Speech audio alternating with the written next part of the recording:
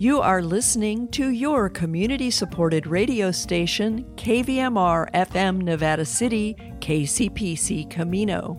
It's 6 p.m., Thursday, November 18th. I'm Joyce Miller, and this is the KVMR Evening News. Right after the BBC headlines, a possible $31 billion budget surplus could trigger tax cuts and rebates for residents of our state. The California Report serves up some context to the media narrative that claims Kamala Harris is struggling in her role as vice president. After a roundup of regional news and weather, Bravehearts goes behind the scenes at 211 Connecting Point, and we end with an essay from Molly Fisk. This is the California Report. I'm Saul Gonzalez in Los Angeles. The state of California will be swimming in extra money next year, with the state's legislative analyst office predicting a $31 billion budget surplus. But all that extra dough means decisions have to be made. The forecasted surplus would surpass a constitutional limit on state spending by more than $14 billion. That means Governor Gavin Newsom and lawmakers could again be legally required to either cut taxes, boost spending on schools and infrastructure, or give rebates to taxpayers, a popular move during an election year. Asked about the options yesterday, Newsom offered only this response. And I look forward to making the decision, which I think is the best interest of 40 million Californians in January, with the support, critical support, of our legislative leaders. Newsom did say he will push for substantial investments in infrastructure. Yesterday, we brought you a conversation about redistricting in California. Well, the state's Citizens Redistricting Commission is hearing feedback on its proposed district lines for Congress and the state legislature. And that has major implications for the state's big and growing Latino population. KQED politics reporter Guy Maserati has more. Sunny Wachneen, a voting rights attorney with the UCLA Latino Policy and Politics Initiative, says the story of California's growth and the growth of a vibrant Latino community, as well as a vibrant API community. But an analysis by the Public Policy Institute of California found that while the draft maps increase the number of majority Latino districts, they decrease the number of seats where Latinos make up 30 to 50% of the voting eligible population. So it is possible that we might have more Latino preferred candidates being elected, but the ability of Latinos to influence districts may be less. The commission is holding public comment hearings through Tuesday and needs to finish final maps by December 27th. For the California Report, I'm Guy Maserati. Let's turn to California's own Kamala Harris. When Joe Biden picked Harris as his running mate, she made history as the country's first female, Black, and South Asian vice president. There were high expectations she'd be a superstar in the administration. But media reports this week paint a picture of dysfunction, disappointment, and confusion surrounding Harris and her role in the administration. Sources inside the White House told CNN that Harris is struggling. Low approval numbers are adding to alleged problems. For some insight, we reached out to KQED politics correspondent Marisa Lagos, who's been covering Harris for years. She says the Harris story is much more complex than poll numbers indicate. Okay, I know you've been talking to a lot of experts about the vice president and her situation right now. From your reporting, is there context missing from the narrative that we're getting so far? Yeah, I called up Mark Sandalo, my former colleague. He used to work for the San Francisco Chronicle for a long time in D.C. He now teaches for the University of California's Washington program. So he's been in the Capitol for a very long time. And here's his take on her involvement thus far. I would have expected Harris to be a much more prominent part of the Biden administration. But a vice president is only as out there and as strong as a president lets them be. And we don't know at this point whether or not Harris's low profile is because she hasn't sought the limelight, because she's failing to grab the spotlight, or if it's because Biden isn't giving her the spotlight. And, Saul, even though I think media coverage has kind of had this where's Kamala Harris question, Sandalo notes that if you look at her public schedule, it's pretty packed. She's done international trips. She's been touring the country. And of course, she has this very meaty, complicated portfolio of policy issues, some of which she asked for, like voting rights, some of which she was given by the president, like immigration and the border. Here's what Sandalo had to say about that. It is puzzling when you look at the issues that she's been handed: immigration, voting, digital divide, COVID vaccines. These are things that you would expect would be center of attention and that she would be out there making all sorts of headlines over. Maybe it's not her fault, but it is surprising with all these high-profile issues how quiet she's been. So quickly, Saul, he hits on two things. One is we don't know what's going on inside the White House between her and the president and their staffs. And the other is that, I think some of this might not be all her fault. It could be the way the media covers her, which is not always the same as the way they have covered historically white men in that position. I know you've covered her career for a long time, now as vice president, before that as senator, attorney general of California, DA of San Francisco. How have you seen Harris evolve over the years? And are there patterns that kind of remain a constant for good or bad? I think for both. She is, a compelling figure. She has been one since she first ran for office. She's great at retail politics. She's funny. She's a good person at connecting on a personal level. But on the other hand, I think that she is very aware of her position. She came from a law enforcement background as a Black woman. I think that she has always had to do this sort of toggling and had concern about what she does, what it's going to look like. Is there going to be blowback? And I think that has hampered her to some extent. I think she's been unwilling to take risks in all of her positions and has been very focused on her image. But I think some of that also, it's like a chicken or egg question. Is that because she is sort of more scrutinized than other folks? And I'll just note, though, that President Biden, his own poll numbers are nothing to write home about either right now, right? They're not. In the aggregate, he's a couple points ahead of Kamala Harris, but there have been other polls, outliers, that have him at much lower numbers as well.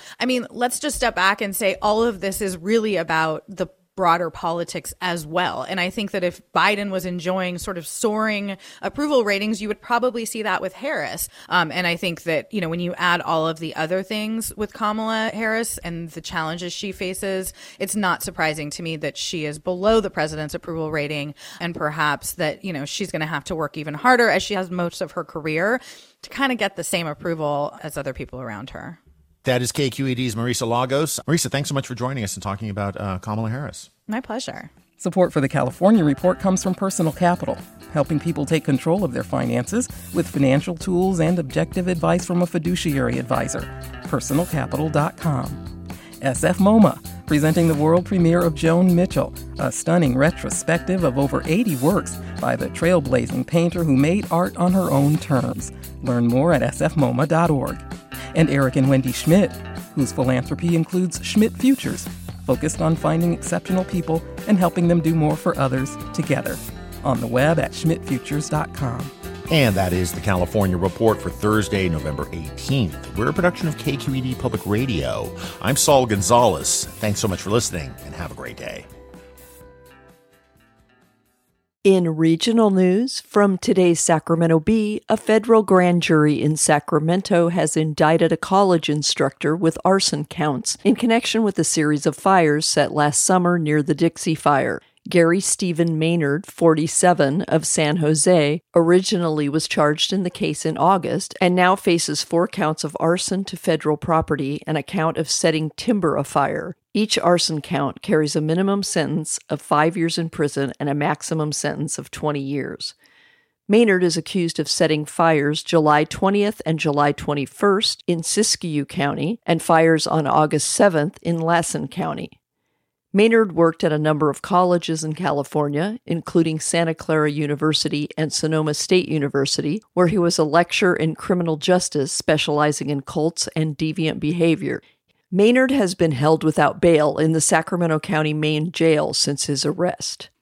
Also from today's Bee, people who use marijuana while pregnant may predispose their children to mental health and behavioral problems that could leave lasting effects, according to one new study. Research on 322 parent-child pairs suggested that children whose parents used cannabis during pregnancy, measured by the number of joints smoked per day, were more anxious, aggressive, and hyperactive during early childhood than those of non-cannabis users.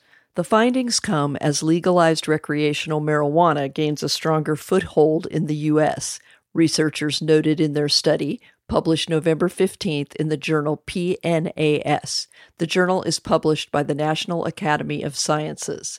The study's senior author, Yasmin Hurd, director of the Addiction Institute at the Mount Sinai Health System in New York, was quoted as saying, "Pregnant women are being bombarded with misinformation that cannabis is of no risk, while the reality is that cannabis is more potent today than it was even a few years ago. Our findings indicate that using it during pregnancy can have long-term impact on children." When children included in the study were between 3 and 6 years old, researchers measured stress hormone levels via hair samples, heart rate variability, and behavioral traits based on surveys by parents. The study, based in New York City, began in 2009.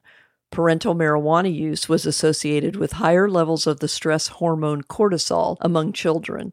Existing data show marijuana use during pregnancy may cause health issues in newborns, such as low birth weight, and cause learning and attention problems. About 1 in 20 people in the United States currently use marijuana while pregnant, according to the Centers for Disease Control and Prevention.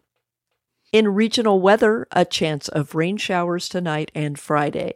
The weekend looks dry and mild, with highs in the 60s and lows in the 40s. Clouds are likely to obscure the view of a near-total lunar eclipse that will occur tonight into Friday morning. The moon will crawl into Earth's shadow for just over 6 hours, the longest-lasting partial lunar eclipse in 580 years. The moon will enter the penumbra at 10:02 p.m., and the partial eclipse will begin at 11:19 p.m. The peak of the eclipse will be at 1:03 a.m. Pacific Time, according to the NASA Earth Observatory. This evening in Nevada City and Grass Valley, cloudy with rain developing after midnight, low temperatures around 50. On Friday in Nevada City and Grass Valley, cloudy with occasional showers, a high of 54 and a low of 48. In Truckee tonight, a few clouds with a high of 34 degrees. Friday in Truckee, cloudy with a slight chance of a shower, a high of 49 and a low of 24. In Sacramento this evening, mostly cloudy and 50 degrees with rain developing after midnight. On Friday in Sacramento, overcast with a slight chance of rain, a high of 57 and a low of 45.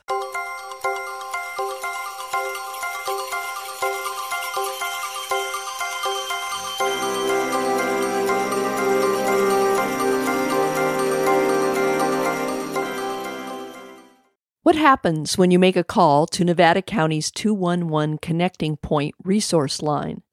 Listen as Bravehearts goes behind the scenes to learn how 211's employees are trained to handle the infinitely diverse calls for help that come through on any given day.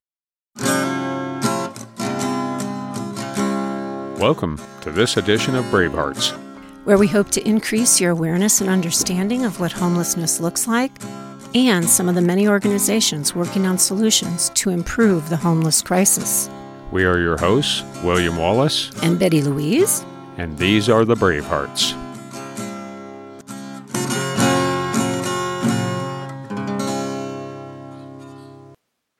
This is part 2 with Connecting Points, Ulysses Palencia and Lindsay Gordon.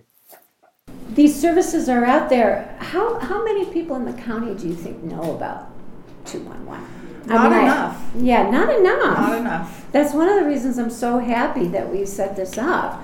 So I'm curious, Ulysses, so you're the call center manager. So tell me what that, do you answer the phone? Do you manage the people that answer the phone? Tell me a little bit about your job. So both. Really depending. So if the call volume is increasingly high to make sure that we keep the wait times down, then I can absolutely jump in and answer calls. And then as well as, the call agents that are already answering calls, just making sure that any questions that they may have or any decisions that may need to be made based on situations, that those are answered, as well as just ensuring that all the procedures are being done correctly at any given time. I would say would be the main functions of that position, along with anything else that. Yeah, I was going to piggyback on that, we have a really high standard of quality that we like to provide in our service. And so one of those expectations is that we answer phone calls in a minute or less.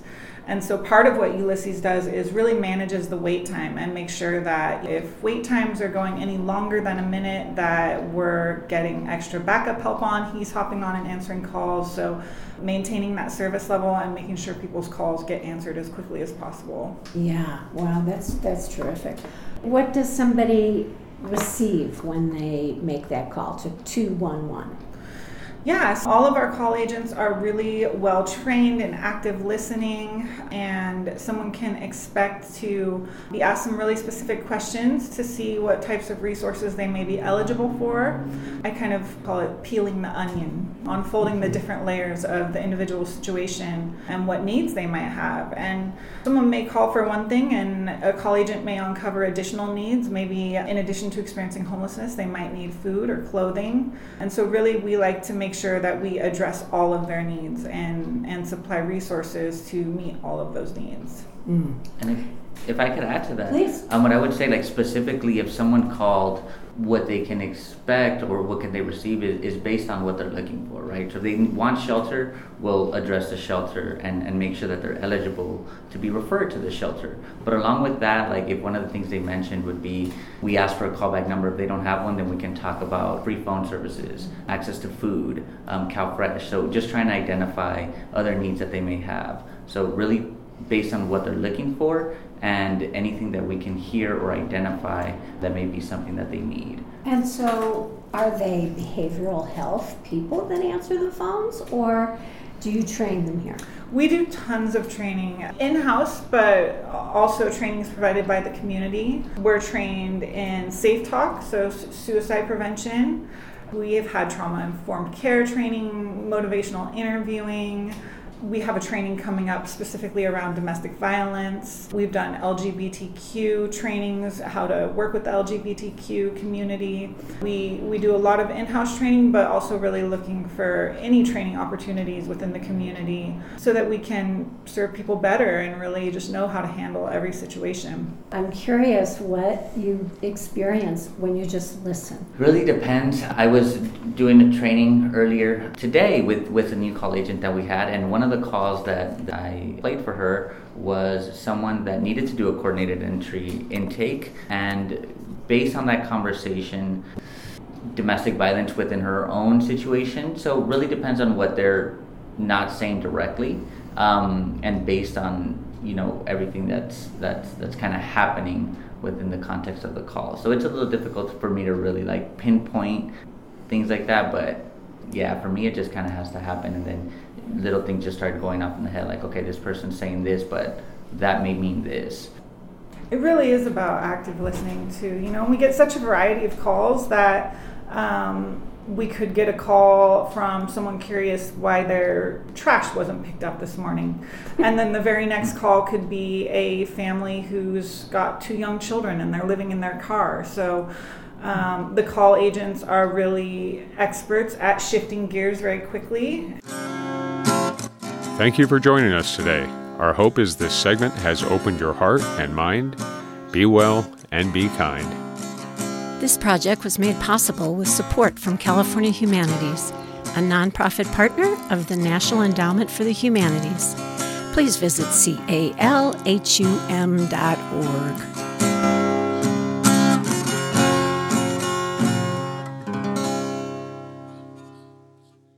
And now, Molly Fisk. Molly Fisk, Observations from a Working Poet. Molly's 23 Random Reminders about Thanksgiving. Think a little bit about why you're embarking on all this work and whether a drive up the coast with a tuna sandwich might be more fun. The last farmer's market is Saturday if you need beets, broccoli, butternut squash, or persimmons. It's already too late to hit Trader Joe's and Costco. Corollary, that canned pumpkin from last year is perfectly good. To remember your mother, sing the 2 Thanksgiving hymns she loved, but sing them in the shower. At the dinner table, give a nod to the native tribe on whose land your house sits, in my case, the Nisenan. Yes, you can put sour cream in your mashed potatoes. When setting the table, don't forget that the business edge of the knife faces the plate, not your neighbor. This is both tradition and metaphor. Those little white onions are vastly more trouble than they're worth, but go ahead, it's your funeral. Turkey carving expertise is not gender-related. I have nothing useful to tell you about mushroom soup, fried onions, marshmallows, and other arriviste traditions. Sweet potatoes are lower in calories and higher in beta-carotene than yams. Yams have slightly more potassium and manganese. They both contain decent amounts of B vitamins. You can try no politics, no religion, and no screens. Good luck. Amaze your friends and family by reciting from memory the history of the cranberry. If this goes well, continue with the history of its cousin, the lingonberry, still available nationwide at any IHOP or IKEA. You don't owe anyone anything. I mean it. Cool Whip is not food.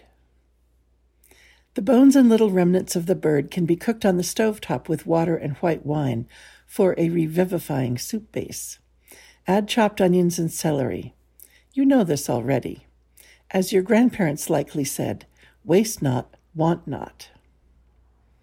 I am not qualified to talk about football, but a brisk walk after the main meal and before dessert is recommended. At some point, someone will ask what you're grateful for this year. Be prepared, whether it's the new formulation of Diet Dr. Pepper or Goethe's translation of Iphigenia in Taurus. Soak your raisins in lemon juice overnight. I dare you. Remember that pie is excellent breakfast food. If you're vegan, roasting every available winter vegetable with olive oil and rosemary is pretty darn tasty, dressed before serving with champagne vinegar and a little orange juice whisked together. Factoid at your fingertips. The wild turkey has been around for 11 million years. Whoever you are, having mixed feelings about this holiday is to be expected. Life is complicated, and colonialism is, too.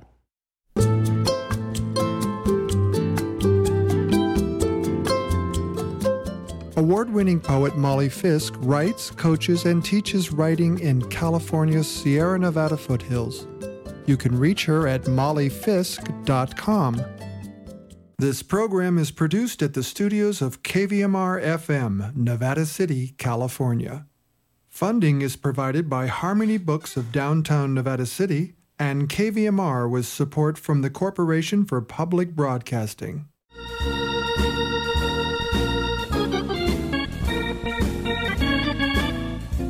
That's our newscast for Thursday, November 18th, 2021.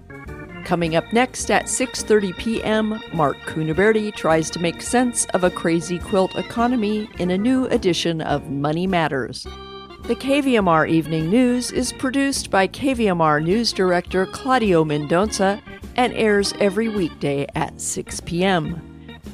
KVMR Community Radio gets support from Harmony Books of Nevada City, locally owned for over 25 years, next to the Chamber of Commerce at 130 Main Street. Open Monday through Saturday, 10 to 5:30, Sundays 11 to 4. Harmony Books carries thousands of books, including local authors. And Alpine Aviation since 1990.